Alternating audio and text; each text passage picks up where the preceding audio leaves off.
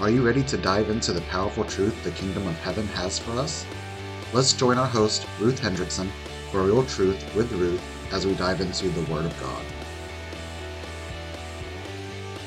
Hey everyone, do you ever find yourself in the middle of a storm that's actually the result of somebody else's choices, somebody else's doing?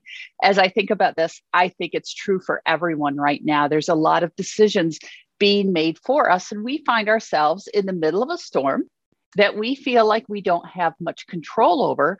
And we definitely didn't ask for it. We didn't necessarily do anything to bring it on, and yet here we are. That's going to be our topic of conversation today. So hang in there with me just for a moment. Let me welcome everyone. My name is Ruth Hendrickson. I especially want to welcome those of you who are joining us for the very first time. So glad you're with us. I run a ministry called RHM International. You can find out all about it by going to the website, which is ruthhendrickson.org. All right. So when these storms come, you didn't ask for it. It's the result of those in authority, like your national leaders are deciding or world leaders are deciding. It could be at that level. We can pull it down. It can be something that's happening more locally. Okay, again, people making decisions. It could be the result of some form of a disaster that has come upon, and you're trying to figure out how to navigate it. It can also be the result of decisions that a family member made, a spouse or a child, or, and you're caught in the swirl of this storm, trying to figure out, how do I navigate through this? How do I get out of it? This isn't fair. Why am I even here? Or you've even tried to have a voice into that storm, and that voice has been rejected. So today we're going to talk about Paul. We're going to dive into Acts 27. And so Paul's going to really give us some keys as to what to do when we are caught in the swirl of somebody else's storm. I think it's a word for today. Amen.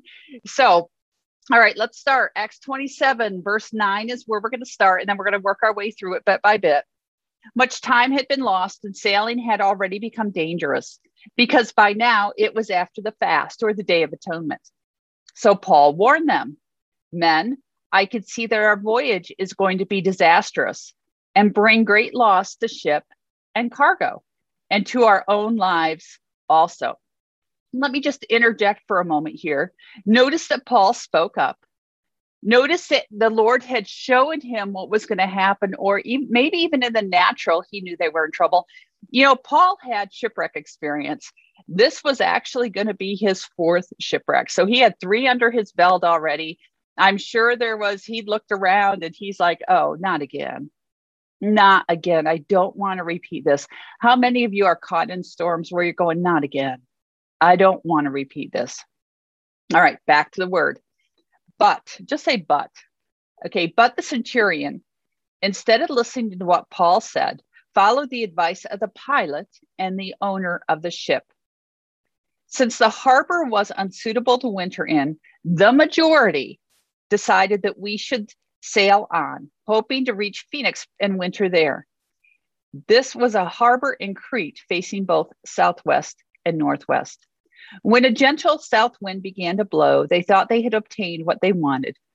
So they weighed anchor and sailed along the shore of Crete. Now, another thing that I want to point out before we move on is the majority is not always right. All right, just say amen to that. It's so often we get swayed by peer pressure. That's what everyone else is doing, so that must be the right choice. Quite often, the majority is actually wrong.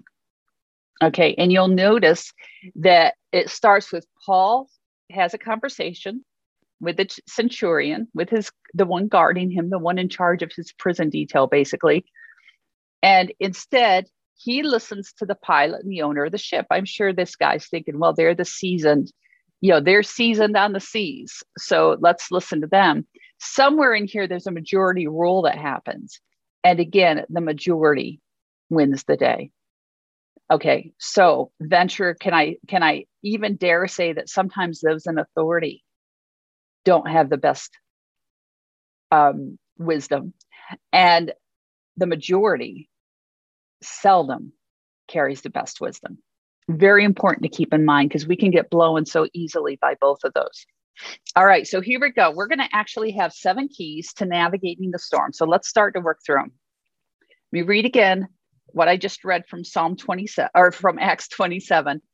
When a gentle south wind began to blow, they thought they had obtained what they wanted, so they weighed anchor. Okay, key number 1, don't pull up your anchor. Do not pull up the anchor. Jesus Christ is our anchor. That's why we can't afford to pull up the anchor. You know, in Hebrews 6:19, it says we have this hope as an anchor for the soul, firm and secure. It enters the inner sanctuary behind the curtain where Jesus, who went before us, has entered on our behalf. He has become a high priest forever in the order of Melchizedek. We have this hope as an anchor in the midst of the storm. When we pull up that anchor, when we veer, when we move away, when we drift, when we allow the storm to push us, we lose that attachment, that firm foundation, that being anchored to Jesus Christ. So number 1, do not pull up anchor. No matter how severe that storm is, do not pull up anchor. Okay, let's go back to Acts 27, verse 14. Before very long, a wind of hurricane force called a nor'easter swept down from the island.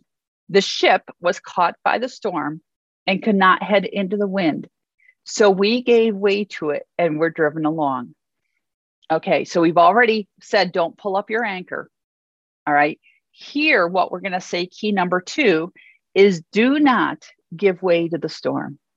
In other words, being at the mercy of the storm actually leads to or feeds a sense of helplessness.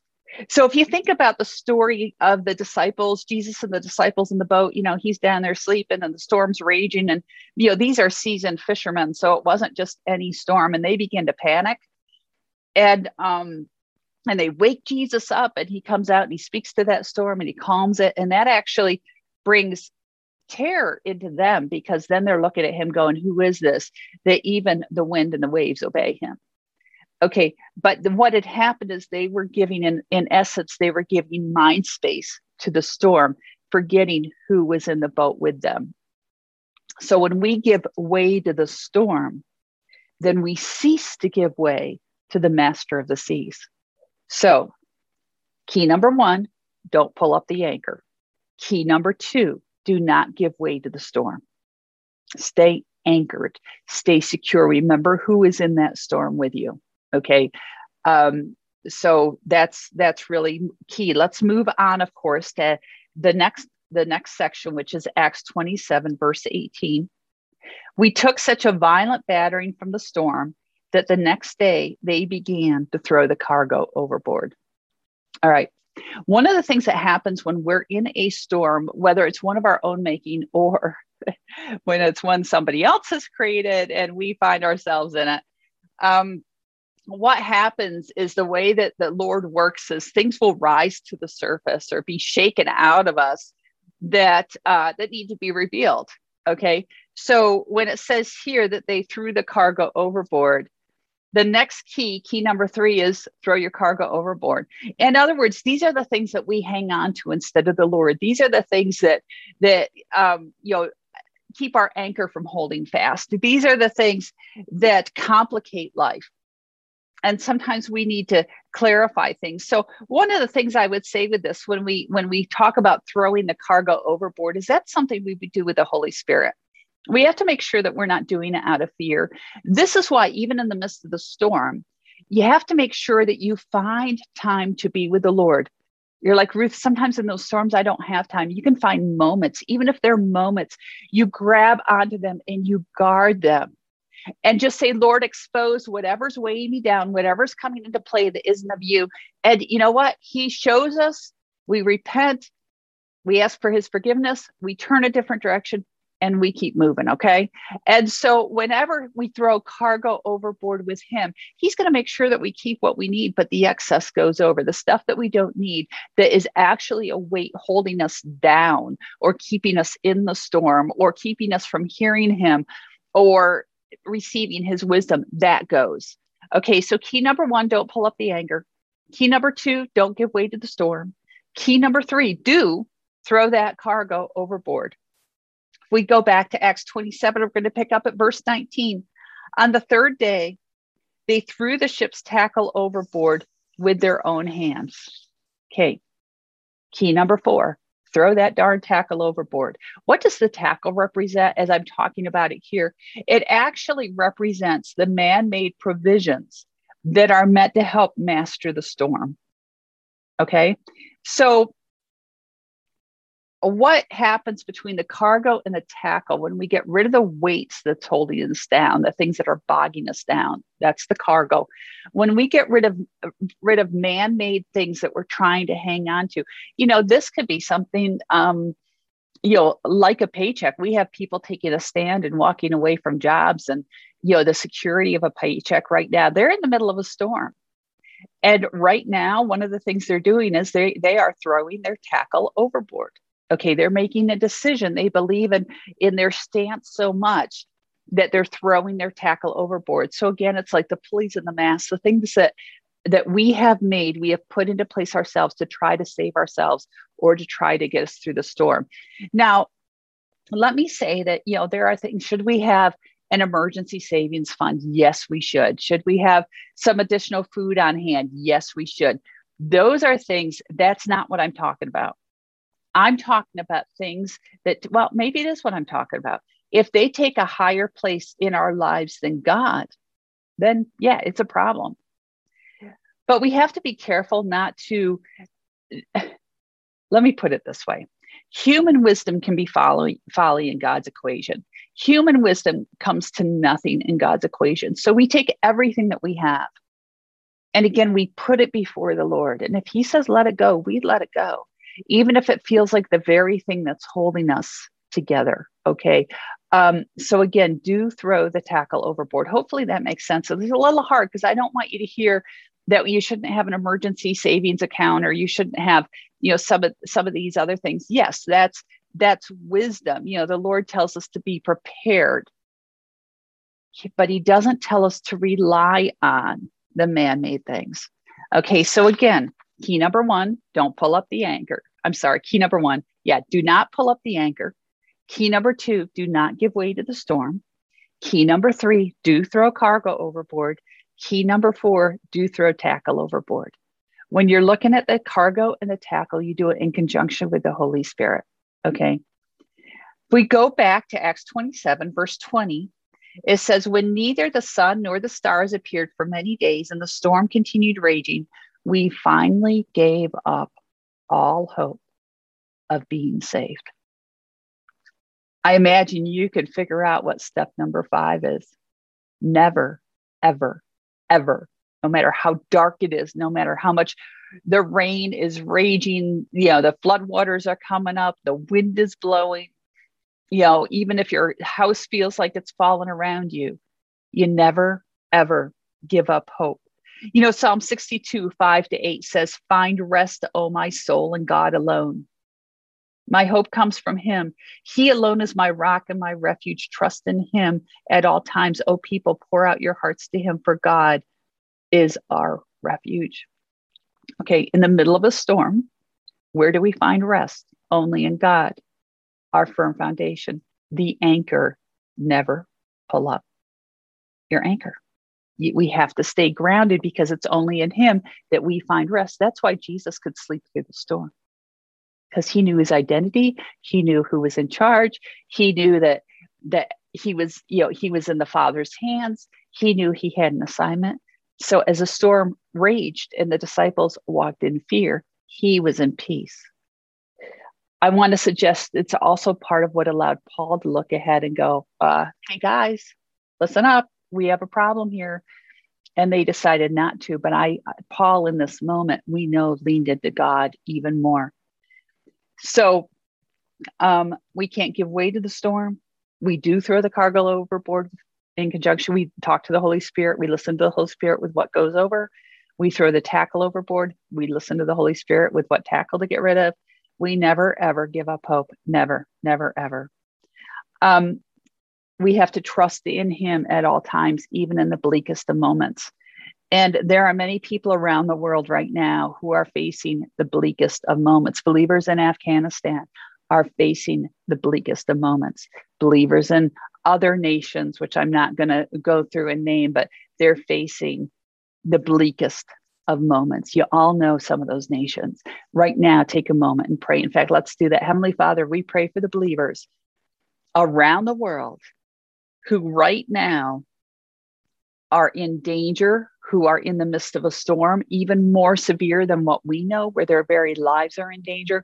Father, we pray that you would come to them right now, Lord, that you would give them rest in their souls, that they would have an encounter with you, that they would know that they're not alone. Father, that you would help them to stay anchored to you, that they would not give way to the storm, that you would give them a courage and a boldness, that any cargo or tackle that needs to go, Father, that you would sift through and show them what that is. And Lord, that they would just stand firm in their hope of who you are, because it comes from you. Okay, back to what we're talking about today. Acts 27. Let's keep going. After the men had gone a long time without food, Paul stood up before them and said, "Men, you should have taken my advice, not to sail from Crete." Nothing like saying, "I told you so," huh? "Then you would have spared yourselves this damage and loss. But now I urge you to keep up your courage." You see, there was somebody on the ship who had not given up their anchor, even though the captain of the ship had pulled the physical anchor. Paul was still anchored. So from that space, he could say, even now, even in the midst of this, even in the midst of loss, even in the midst of destruction, even in the midst of the consequences of the decisions that you made, I urge you to keep up your courage, because not one of you will be lost, only the ship will be destroyed. Last night, the angel of the Lord, whose I am and whom I serve, stood beside me and said, "Don't be afraid, Paul. You must stand trial before Caesar, and God has graciously given you the lives of all who sail with you. So keep up your courage, men, for I have faith in God that it will happen just as he told me." Key number 6, listen for God to speak. You see, the howl of the storm can be loud, but even the volume of the storm does not keep God, or does not make God unable to break through that. We turn a listening ear to him. We'll hear his voice. You'll hear his voice. Some of you need to hear his voice right now. And the Lord's just saying, take time, stop focusing on the storm and take time to focus on me. Listen, take time to listen. If we jump to verse 33, it says, just before dawn, Paul urged them all to eat. For the last 14 days, he said, you have been in constant suspense and have gone without food. You haven't eaten anything. Now I urge you to take some food. You need to survive. You need to survive. Key number 7, be an encouragement, a light, a witness to those around you who are scared. And that's what Paul did in this moment. He had stepped back into the heartbeat of God. And from that, he had the courage. From that, he could speak truth. From that, he knew what God was going to do. And he was able to encourage them and say, you're going to survive this. You're going to make it through. Yeah, the ship's gone. The cargo's gone. The tackle's gone. Everything of worldly value was destroyed in that storm. But their lives, each one of them was saved. And Paul was able to speak into that moment. So let's go through these again, okay? Hopefully by now you have a pen and some paper. Key number 1, don't pull up the anchor. Key number 2, don't give way to the storm. Key number 3, throw that cargo overboard. Process that with the Holy Spirit and throw over what needs to go over. Key number 4, throw that tackle overboard. Anything that needs to go over that you're trying to hang on to. Immediately I think of some of the movies I've seen with, the storm being tossed or the ship being tossed here and there, and people are trying to bind themselves to the side of the ship or to the poles, to the masts. And if that's what you're trying to bind yourself to, it has to go, because you can only be bound to the Lord. Okay.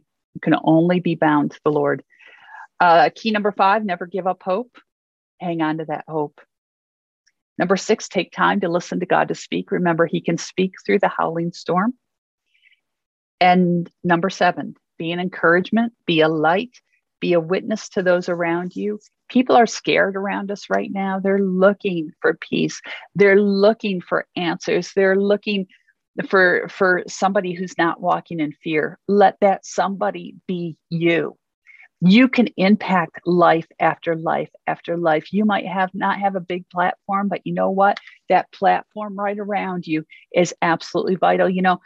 Paul was going to go stand trial before Caesar, quite an influential place, but right here, the ones he spoke to were the very ones around him, the very ones in the storm with him, the very ones he'd been eating with, the ones on that ship.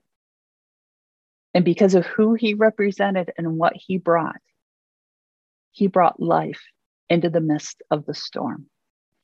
So Heavenly Father, we just come before you, and Lord, you know each and every storm or multiple storms that people are caught in because of decisions others have made. And so right now, to each person, I just say peace in the name of Jesus. Step back into the peace. Make sure your anchor is secure. In fact, some of you need to do a prophetic act right now and throw that anchor out and say, Lord, you're my firm foundation. Jesus, you are my anchor. So right now, I connect to you. Throw that anchor, throw it over. Just take it, throw it over and say, I will not pull up that anchor again. And I will not allow this storm to overwhelm me. I won't allow it to control me. I will not allow it to consume me.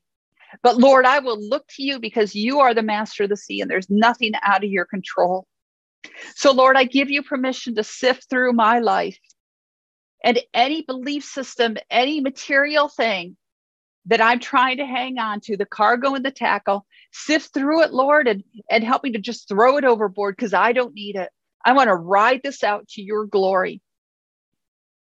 And Lord, I ask for a restoration of hope, that you would just nurture it and that it would rise up and that it would take root and take hold. And I would stand in that. And Father, as I stand in that, I sit back. And Lord, I say, speak, Lord. Break through, speak through this storm.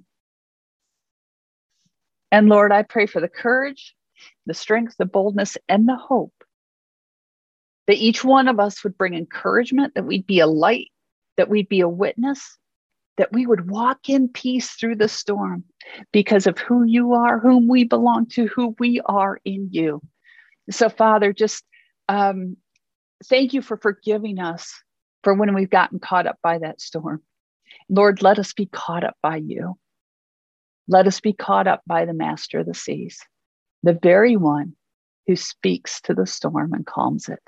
So Lord, we just worship you. We worship you even in the midst of the storm. We will worship you.